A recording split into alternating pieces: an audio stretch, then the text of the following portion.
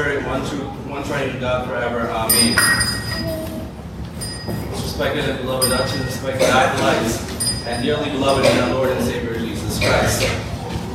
It is truly a great blessing to be here once again, and I thank God Almighty for bringing me here. And I also want to extend my heartfelt thanks to our beloved regard, Grandfather Igor Kishanachin, for allowing me to be here in his absence.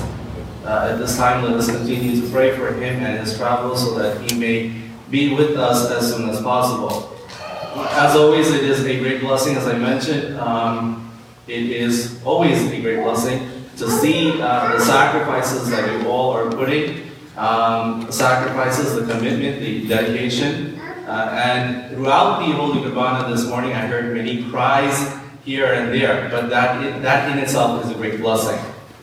Bringing your children very early to the sanctuary and allowing them to participate, witness, but moreover than anything, participate in this Holy Kurbana. As you know, the weather is getting colder and it is more comfortable. We'd rather be under the blankets in the next coming months.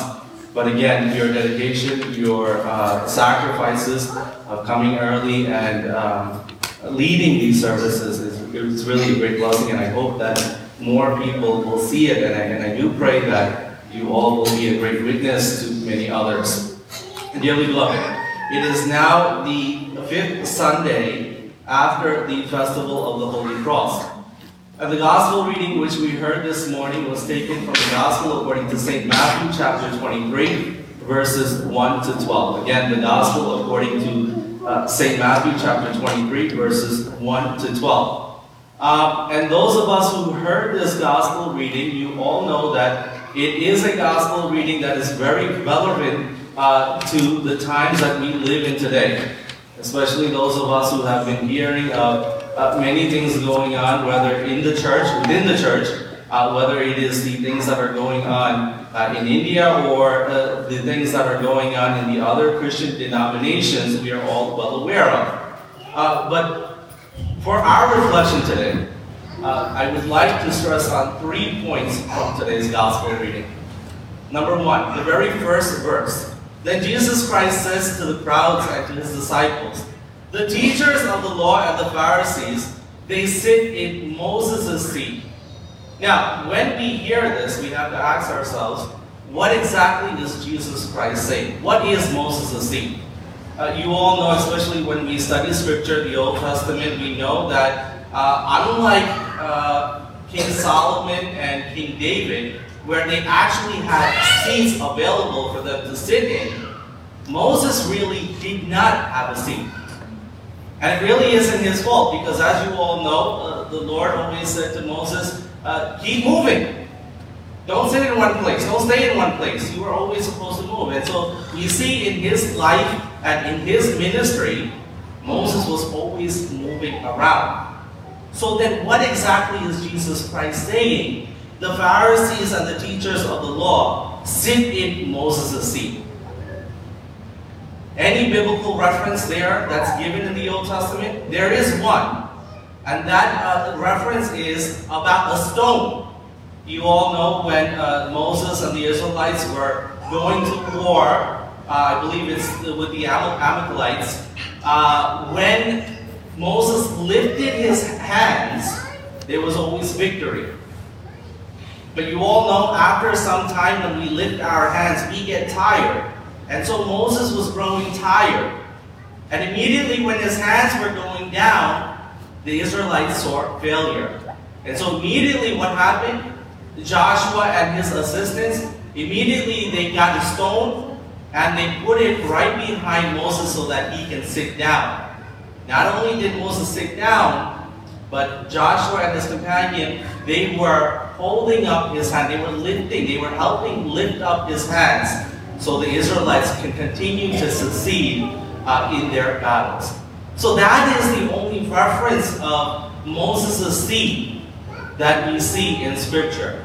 But again, is that what Jesus Christ is referring to? Absolutely not. We all know, especially through our faith and practices, our studies of the Scriptures, we know that even today, the mention of Moses, he is very revered as well as exalted among the great prophets. And there's a reason for that. We all know this. It's because God himself gave Moses the law. God himself gave him the law. But not only did God give him the law, when God gave him the law, he was always with Moses. Again, when we study the life and ministry of Moses, we know that God commanded Moses to do many things in his life. Moses, go to war. Or Moses, hit that rock. And immediately, God tells him, you just do it, but I will be right there next to you. So all throughout his life and his ministry, we realize and we see that God not only gave him the law, but God was with him all throughout his life. Dearly beloved, now coming back to the gospel reading, we all know that the Pharisees and the teachers of the law, including us Hutchins and bishops, and I would also extend this to mention our Sunday school teachers who are teaching our children about our faith and practices, about our Holy Qurbana and all of the sacraments, all these great things that they're doing. We have to ask ourselves, and this is a question that I ask myself constantly, is God with me? For we see in Moses' life, whenever God was with him, he succeeded. For us who are teachers of the law, is God with us? And we often see failure when God is not with us. So that is number one, the first verse at the very beginning of today's gospel reading. Jesus Christ is saying, they sit in Moses' seat. And now we move to the second point. However, you must be careful not to do everything that they do. You must be careful to do everything that they tell you to do, but do not do as they do. And we all know the reason behind this. You all know as the Pharisees and the teachers of the law, they were very aware of the promises of the prophets. They were always preaching and waiting for the coming of the Messiah. But they failed to see the Messiah in their life. Also, they had one other characteristic. While they were teaching and preparing for the Messiah, they had one fault, and that fault is this. They did not want the Messiah to be greater than them. They did not want the Messiah to be greater than them. And if you think about it in our lives, this is something that oftentimes we fall into this same type of sin. We all know about the Gospels. We agree with the Gospels. We agree with the life of Jesus Christ. Everything that he has taught, everything that he has said is all true. It's all great. It's all relevant. But we often fail to practice those teachings in our lives. And this is what the Pharisees were doing. They all knew what was right. They were creating burdensome troubles on others. And if you think about it in our lives, as I mentioned, we know everything about the teachings of Jesus Christ. Everything is said is all good. They're all good, but we fail to practice it in our lives. In other words, the gospel of Jesus Christ is good, but we have our own gospel, which is more convenient to us that we follow. Is that not true in our lives? Here, Jesus Christ is pinpointing the Pharisees' life. For they were to attain righteousness in everything that they did, but they failed in that.